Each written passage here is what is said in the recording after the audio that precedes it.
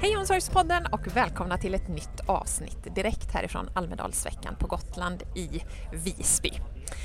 Igår var jag och Lisa på ett seminariet, Digitaliseringens, utveckling och framfart. Hur påverkas ditt jobb, våra barn, hot och möjligheter? Med oss i podden har vi Henrik Palmblad Wennergren, Digitaliseringsdirektör i Nacka kommun. Välkommen till podden. Tackar, tackar. Hur är läget? Nej, men det är alldeles bra. Det är soligt och varmt och skönt och vi har fått bada varje dag. Härligt. Mellan seminarierna här, så att jag känner mig nöjd. Ja, vi har faktiskt inte badat. Det kanske vi borde... borde... Det är ju jättevarmt i vattnet. Ja. Det är superskönt. Ja, då får vi göra det helt enkelt. Det tycker jag ni ska göra. Ja. Hur ser din Almedalsvecka ut? Eller hur har den sett ut hittills?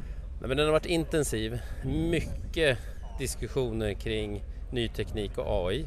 Det är förstås eftersom det är mitt fokusområde också. Men det har ju varit ett överhängande fokus på det under hela Almedalsveckan. Många olika perspektiv på frågan. Vilket berikar tycker jag.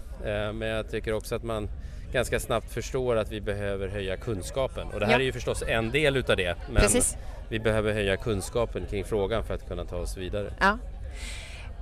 Det står klart att digitaliseringstakten, eller snarare att ta tillvara på digitaliseringens möjligheter, den takten behöver öka. Vad är det som gör att det går lite trögt, tror du? Ja, jag vet inte, man kan nog diskutera om det går trögt eller inte. Det kan nog vara lite olika. Jag skulle nog snarare säga att det är nu det händer. Nu börjar vi liksom få fart på grejerna. Men en av sakerna som gör att det kanske uppfattas som att det går lite långsamt är ju att teknikutvecklingen går så sjukt snabbt nu. Så för att hinna med så måste man ju verkligen engagera sig och investera i att digitalisera.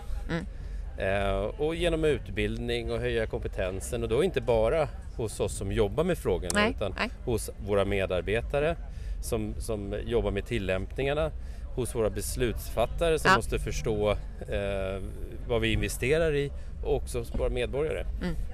Vi behöver vara snabba helt enkelt. Vi behöver liksom hänga med.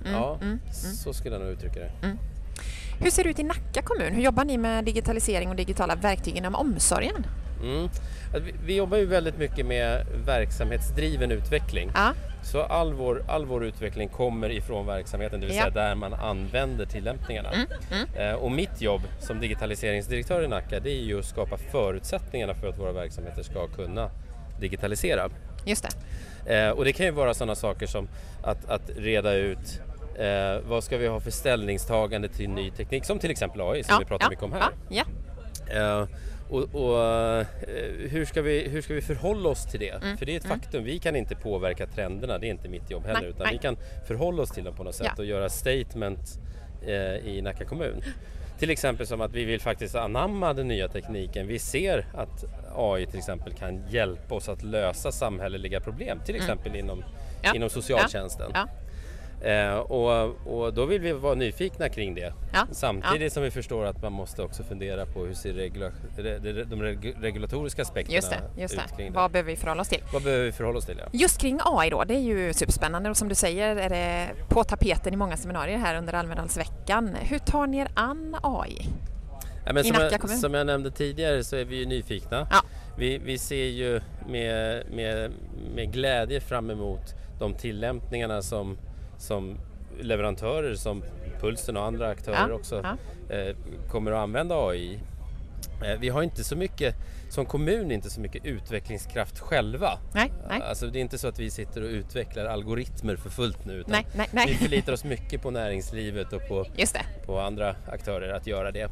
Men vi ser det som en av lösningarna, ett verktyg i verktygslådan för att lösa en del av de utmaningar vi har framåt. Vi har samma utmaningar som alla andra.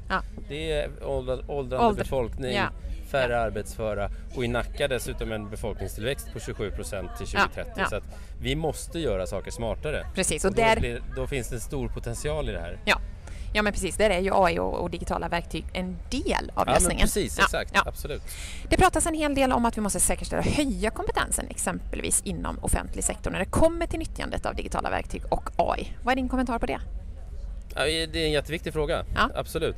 Och jag tycker det också reflekteras lite grann i debatterna här i Almedalen. För här är det ju högt och lågt kring just AI, om vi tar det igen då.